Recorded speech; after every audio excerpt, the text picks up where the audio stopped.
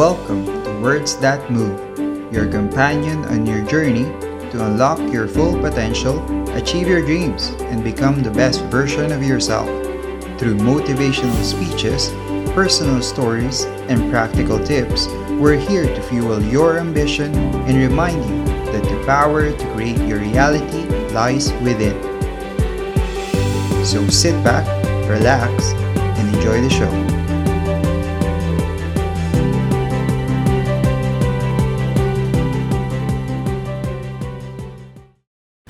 It's necessary that you have goals, that you write those goals down, that you plan, that you think constantly of how you can begin to improve what it is that you're doing. If it's your presentations, if it's your recruiting skills, whatever that is, it's also necessary that you look for ways to always find a way to pull it out when everybody else thinks that you are defeated.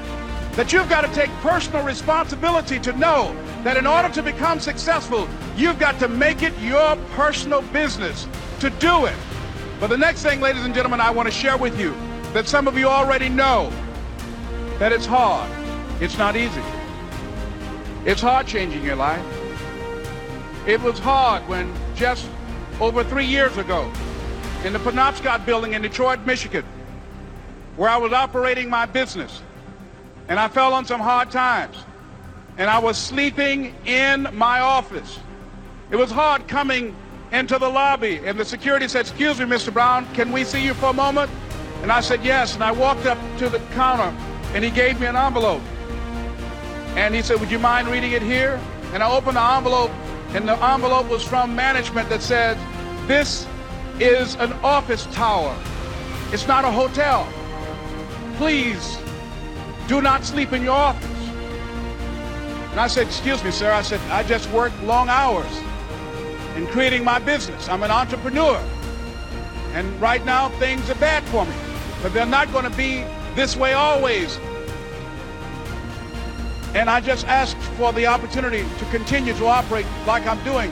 I'm not trying to make this my home." And it was hard coming through the lobby. And sometimes they would laugh. There's a guy talking about becoming successful. And look at him. He's bathing in the bathroom upstairs on the 21st floor. He sleeps on the floor. Him and two other dreamers up there. Look at him. It was hard, ladies and gentlemen, coming to speak to people. And I was facing financial difficulties in my own life. I was behind on my bills and my dreams, and I'm saying to them, you can live your dream. It was hard, ladies and gentlemen. It was very difficult to pick myself up each day believing that I could do it. There were times that I doubted myself. I said, "God, why is this happening to me? I'm just trying to take care of my children and my mother. I'm not trying to steal or rob from anybody. Why did this have to happen to me?" It was very hard. And here's what I want to say to you. For those of you that have experienced some hardships, don't give up on your dream. No one could have convinced me by holding on, by continuing to push forward, by continuing to run toward my dream, that one day I would have my own talk show. It's a long shot, ladies and gentlemen, from Liberty City, an abandoned building on a floor, never knowing my mother or father. It's a long shot. Being here with you today in this dome in Atlanta, it's a long shot. No college training, labeled educable, mentally retarded, but I kept running toward my dream. Don't stop. It's very important as you hold on to that dream. There are moments when you're going to doubt yourself. There are rough times that are going to come, but they have not come to stay. They have come to pass. It's very important for you to know that. Don't say I'm having a bad day. Say I'm having a character building day. It's very important for you to believe that you are the one to make this happen. I remember this high school teacher, Mr. Leroy Washington, at the end of school one June, it was just a few days before we were supposed to leave, and I just got my report card, and it indicated that I'd failed history, and I'd failed English, and I would have to go to summer school. And I was feeling within myself that I was a failure, that I'm slower than most people in getting paperwork, and I was feeling down on myself and very negative. And Mr. Washington was giving a speech to the graduating seniors, and I was in 11th grade. And even though I wasn't supposed to be in there, I went in there because the speech he was giving, that speech was for me. And as he talked, my heart began to beat fast. Tears began to run by my eyes, and I was in the back just listening to him because he said, and he was a very dramatic man. I still talk to him to this day. He said, as graduating seniors of Booker T. Washington High School, I want you to know that you're blessed and highly favored, and that as you go toward the future, begin to know that you have greatness within you.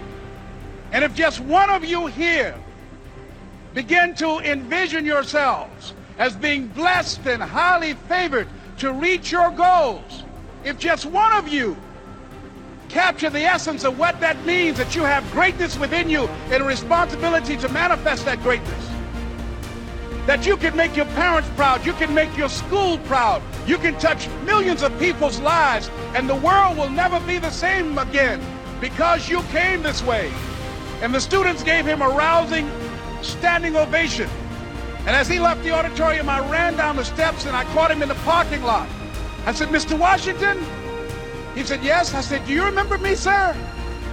He said, no. I said, my name is Leslie Brown. My mother, she works in the cafeteria here. I'm one of the twins, Leslie and Wesley. I said, Mr. Washington, but you know, I got these big dreams. You know, I like talking to people. I love people. I said, I want to work with people, and I got this dream of buying my mama a home. Could I do that, Mr. Washington? He said, it's possible, Mr. Brown.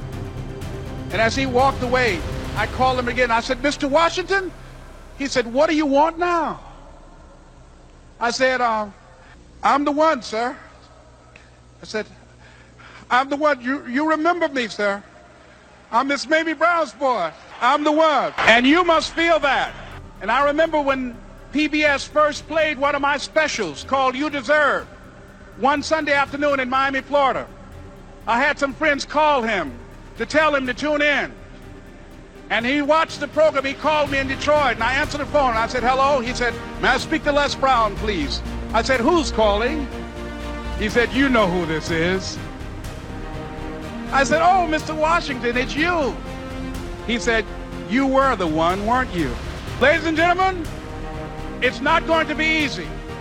It was hard laying on the floor of the Penobscot building, looking out of the window, daydreaming, saying, Les, can you do this? Can you make this happen? I used to listen to tapes day in and day out about See You at the Top, my great friend Zig, and Dennis Waitley, and different other motivational speakers, and Dr. Norman Vincent Peale, and Dexter saying, don't let nobody steal your dream. I used to ask myself, can I do this? And something said within me, you're the one. You're the one. Now let me tell you something, ladies and gentlemen. While you're here, and before you go back home to your respected cities and communities, write down at least 5 reasons on why you deserve your dream, on why you won't give up, what's going to make you unstoppable, why you must be unreasonable, because logical, practical thinking says you can't do it today. But if you want to produce unreasonable results in your life, like living your dream and taking charge of your destiny, you've got to be an unreasonable person. You've got to be an uncommon person. Thank you for tuning in. Hit that subscribe button and follow us for more episodes of Words That Move.